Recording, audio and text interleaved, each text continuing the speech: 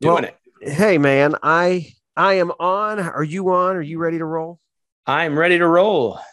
Very cool. Hey, welcome to another OTX NT. We took a break. Actually, I wanted to do this episode last week, but I'm doing it now. So, last night was the last night of Hanukkah, and so the question comes up: uh, Does Hanukkah have any significance to the Christian? Is it okay to celebrate it?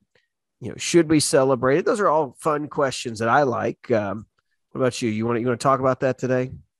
Yeah, let's do it. Setting you up for next year if you want to do it next year. But, I don't think many Christians do celebrate it, but there's definitely uh, some good connections to Christianity that I'm sure you're going to make today. So I'm going to try. Let's do it. Well, hey, let's start us off, man. Get us in the Lord's Prayer. This is going to be a little bit of a shorter one today. But we got a second one coming up pretty quickly right after this. So let's do it, man. all right, let's pray the Lord's Prayer. Our Father, who art in heaven, hallowed be thy name. Thy kingdom come, thy will be done on earth as it is in heaven. Give us this day our daily bread, and forgive us our trespasses as we forgive those who trespass against us. And lead us not into temptation, but deliver us from evil. For thine is the kingdom and the power and the glory forever and ever. Amen.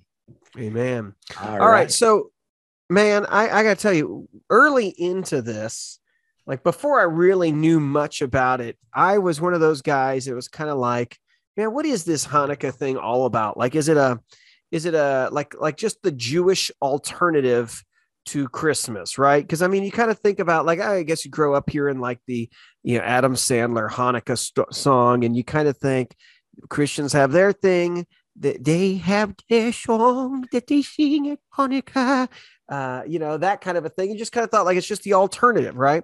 But over time, I have found, as just personally, through study, is that is. I think Christians need to wake up and recognize like that is not the case at all. And in fact, I think it's our story. If you're a Christian, you're part of the spiritual story of Israel. And so everything that happened to Israel in the Old Testament is part of our story. That's our spiritual heritage. And this story takes place between the two testaments, between the Old and the New. And there are things that take place in that period that are still, it's part of our spiritual heritage. Regardless of whether there's not much about it in the Bible, it's still part of the story of the people. And as they're formed still right up towards the New Testament. And so I know that you, as a New Testament guy, I know you guys had to study a lot of intertestamental literature, the stuff between the testaments. And like the bulk of this stuff is not biblical. But the more I've studied, I've seen that there's kind of two big references to me in the Bible that show us that I think that there's good reason for us to look into this. Really, the first one that ever got me, man, was John chapter 10, verse 22. And it says there that then the festival of dedication took place in Jerusalem, and it was winter. And so, and Jesus was walking in the temple in Solomon's colonnade. And so here we have in these two verses, Jesus in Jerusalem at the festival of dedication. And you kind of just run through that. And you don't really think about it, but dedication of what? It's the dedication of the temple, the rededication of the temple that takes place in winter. Jesus is celebrating Hanukkah. And so that's the first big reference to recognize, okay, first off, this is way older than we think it is, if you've not known about it. And Jesus is even celebrating. That's why I kind of think it's funny. Like at Christmas time, we celebrate the birth of Christ, but recognize like before people, because they didn't really celebrate birthdays in the ancient world. Jesus was celebrating Hanukkah before people really ever started celebrating his birthday. Now I'm throwing that out there, but that's what I think. Anyways, so that's the first one. Anything on that? As a new, Yeah. I know I'm entering into the New Testament world, but anything you want to throw in at that so far? Well, I think it's interesting. One of the things that we often in especially the Protestant world, we don't talk much about the Septuagint, and we don't talk about the Apocrypha. And when we use that word, the Catholic Church looks at us and they think of something else. But when we say Apocrypha, we talk about the writings that made it into the Septuagint, but are not part of the Hebrew Bible. And they really fall between the testaments. And so First and Second Maccabees, being key in this discussion, are not part of our canon of Scripture. However, even if you go back to Jerome, who's not certain that these should be viewed in Scripture as the same level of Scripture, everybody kind of affirmed that it was worth knowing about the Septuagint, and that the Apocrypha, that those books were helpful in us understanding the context and history and heritage that we have brought into the New Testament era. And so I think that it's worth reading. And I would encourage everyone listening, if you haven't read First and Second Maccabees, go do it. And you're going to find out that this story is connecting really even to the end times in a special way, in which the persecution came down and God's preservation. In my mind, Hanukkah is pointing even to the ultimate return of Christ. But I don't know where you're going next, so I will. Hey, man. Well, I mean, so I think that's a good place to begin. It's like, okay, look, I think Christians should not be afraid. Read First and Second Maccabees. Understand it that these are. I would look at them as historical works. Yep. This is telling you the story. It's a history story. It's not scripture, but it contains some really interesting things that say what happened from the time the last book of the Old Testament's there to when we get to the role of Jesus. And what we do know has happened is there's something that's taken place that required the temple to be rededicated. Jesus, it's already a big time and it's a big celebration. It's in the winter and Jesus and the people are celebrating it there. So that is where we understand that this is the story of the temple as it was rededicated after the occupation by the Greeks and under Antiochus Epiphanes. Now, that being said, as you look into that, I didn't. It wasn't until, and you've done this too now, preaching through the book of Daniel, wasn't until I preached through the book of Daniel that I realized that the story that's in Maccabees is already prophesied in Daniel chapter 8. And so, essentially, when you read Daniel chapter 8, he's giving us the story of what was going to happen when the Greeks took over. And so he talks about with the images of the shaggy goat and then you've got the one with the big horn, and they, how they fight. And then how the horn will break into four. And then he starts to talk about how you'll see things like this in Daniel 8 from the little horn grows extensively. Verse 10 says it grew as high as the heavenly army, made some of the army and some of the stars fall to the earth, trampled them, and acted arrogantly even against the prince of the heavenly army. And it revoked his regular sacrifice, overthrew the place of his sanctuary. This is talking about Jesus. This is talking about the commander of the Lord's army. This is same of in Joshua, who's commander of the Lord's army there. It takes away, this guy will take away the sacrifices. He'll take away the sanctuary. And it says in the rebellion, the army was given up and together with regular sacrifice. So talking about that there would be some sort of like spiritual rebellion at one point. And as a result, the people are going to kind of be given over, which is exactly what, if you dig into the history, they become so Hellenized that lots of people are just kind of giving up their faith. They're becoming Greek. They're not really keeping the laws or or even focusing on the scriptures anymore. And then there's this reference to the rebellion that makes desolate, the giving over the sanctuary being trampled. There is this discussion of 2,300 evenings and mornings. And some of them speculate that that's when Antiochus killed this high priest. And that's kind of when this oppression starts.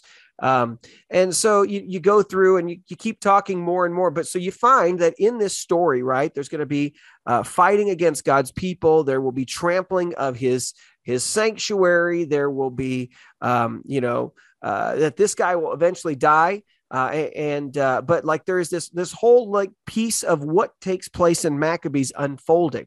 Now it's so precise that of course everybody who, if you're a scholar and you read Daniel, you got to get to the point where they say, well, it's so precise that, it's all written after the fact.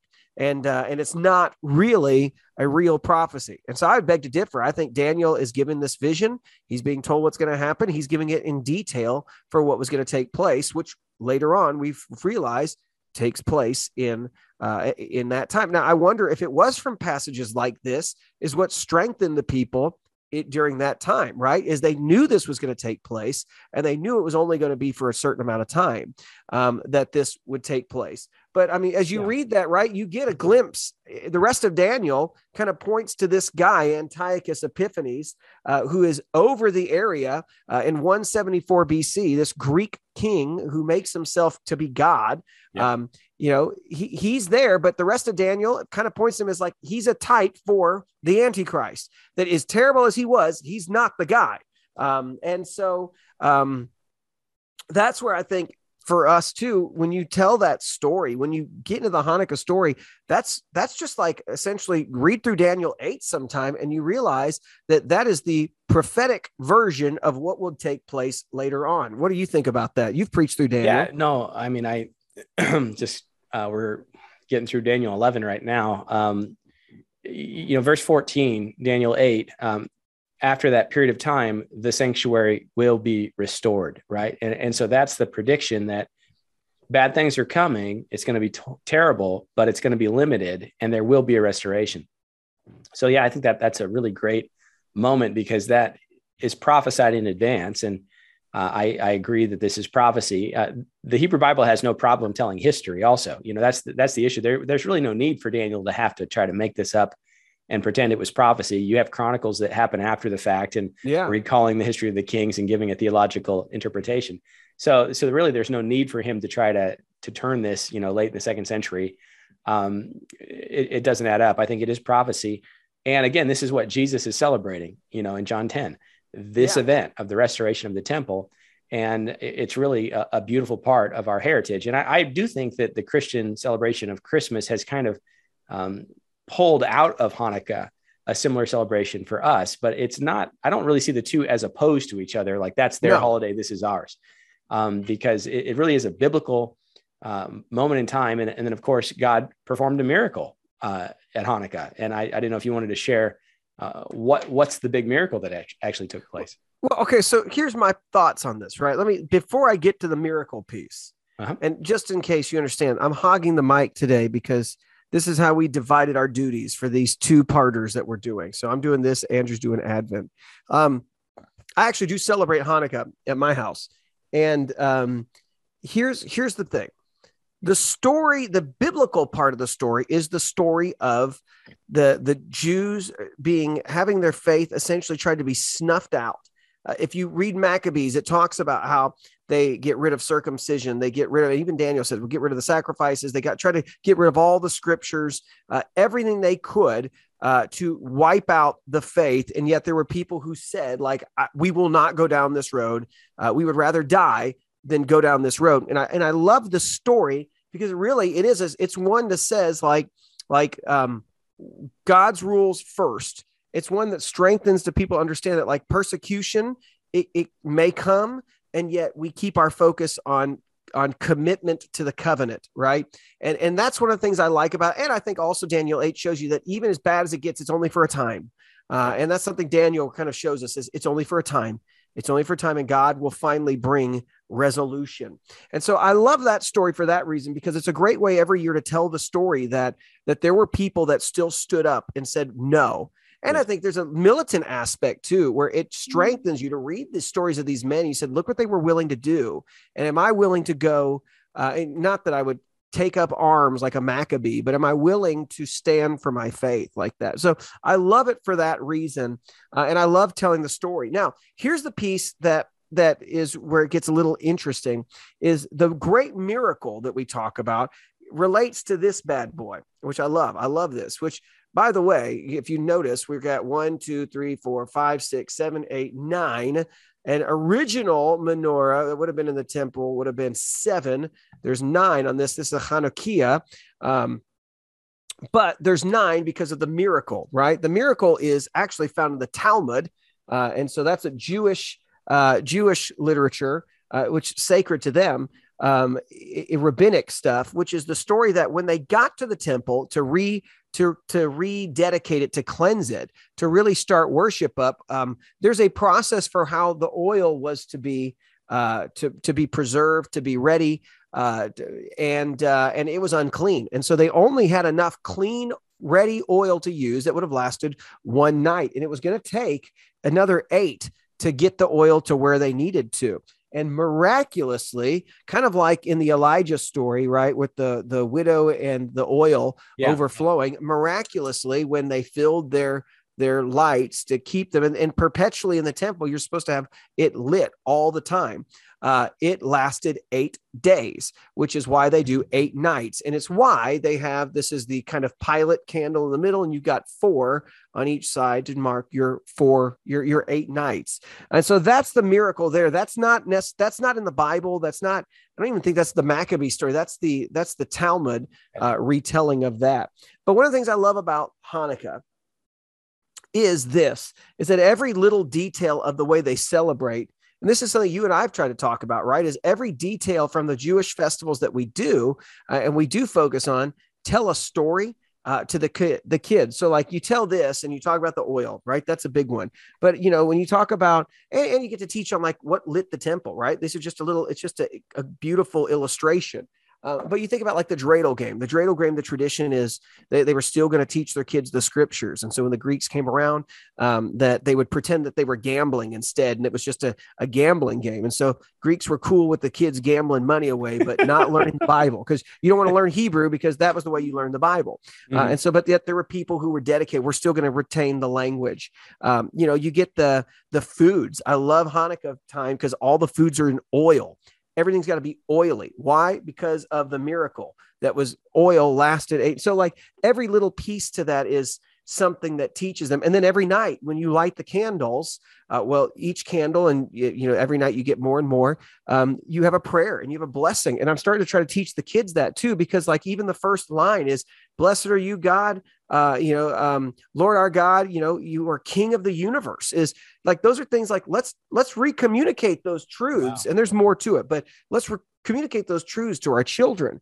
And so I love the fact that it just gives us, it's a different flavor, I think, of a holiday at winter. It's one I think that like provides a little strength, a little bit of, courage to a believer. And then at the same time, though, it's fun. It tells certain stories. You get to play games, but you get to reinforce something that Jesus would have been speaking. Yeah. Sure, he played the games, right? If they were playing the games, he ate the foods. And jelly donuts is kind of a thing at that time, too. Wow. You eat jelly donuts. Now, the original Jews, I don't think we're eating jelly donuts, but it developed over time, right? So, I mean, that's all stuff that I think why I like it. So that's a long way to talk about the miracle. But anything else you wanted to say on that? No, I mean, I just think it's cool. Again, there's nothing wrong, I don't believe, of a Christian celebrating Hanukkah and incorporating it into kind of the season.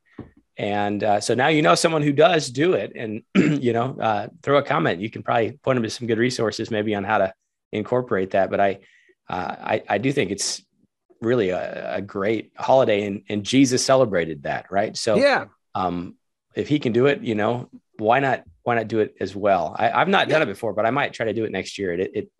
I think it'd be fun. So we don't do our family doesn't do like the full 8 nights, right? Because it's just, we've got so much going on. We try to do one night that we celebrate out of it all, right? At least one night to dedicate it to telling the story, to teaching these truths. I think to get that, because I want them to, could you imagine years and years of Jesus growing up, hearing these stories, going for the festival? Granted, this is not a big one. This is not the big appointed ones that we talk about, but this is something that the apostles would have known. This is something Jesus would have celebrated. This has got, 170 or 160 years of history prior to Jesus being here that they're knowing and they're talking about. And so I think that it's something that, you get a chance to hear that story, to be strengthened by it, but then to know that this is something that I'm part of, that was part of generations and generations telling these stories, hearing it. And the other thing too, is I think it opens a door for you with Jewish friends, right? Like, ask them about it.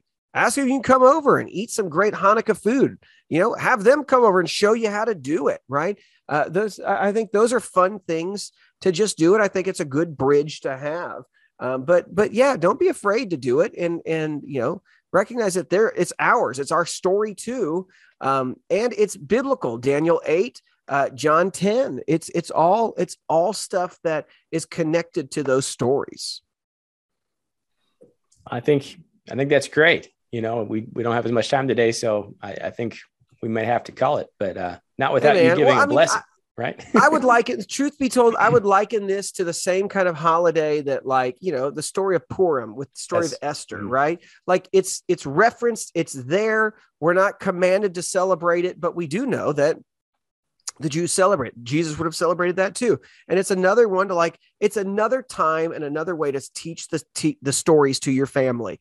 Every year I look forward to telling this story because I think the more you think about it, the more it will build you up of these are our stories too. All right, man, let's finish this up. You ready? I know it's a short one. Comment to us. Let us know what you want to talk about later. Like it if you liked it, but hope this has been a little helpful discussion. And there's way more to it, a lot more history, but have some fun looking into it yourself. Here we go. May the Lord bless you and protect you. May the Lord make his face shine on you and be gracious to you. May the Lord look with favor on you and give you peace. God bless you guys. Thank you for watching, and we will talk to you a little bit later. All right. God bless. Take care.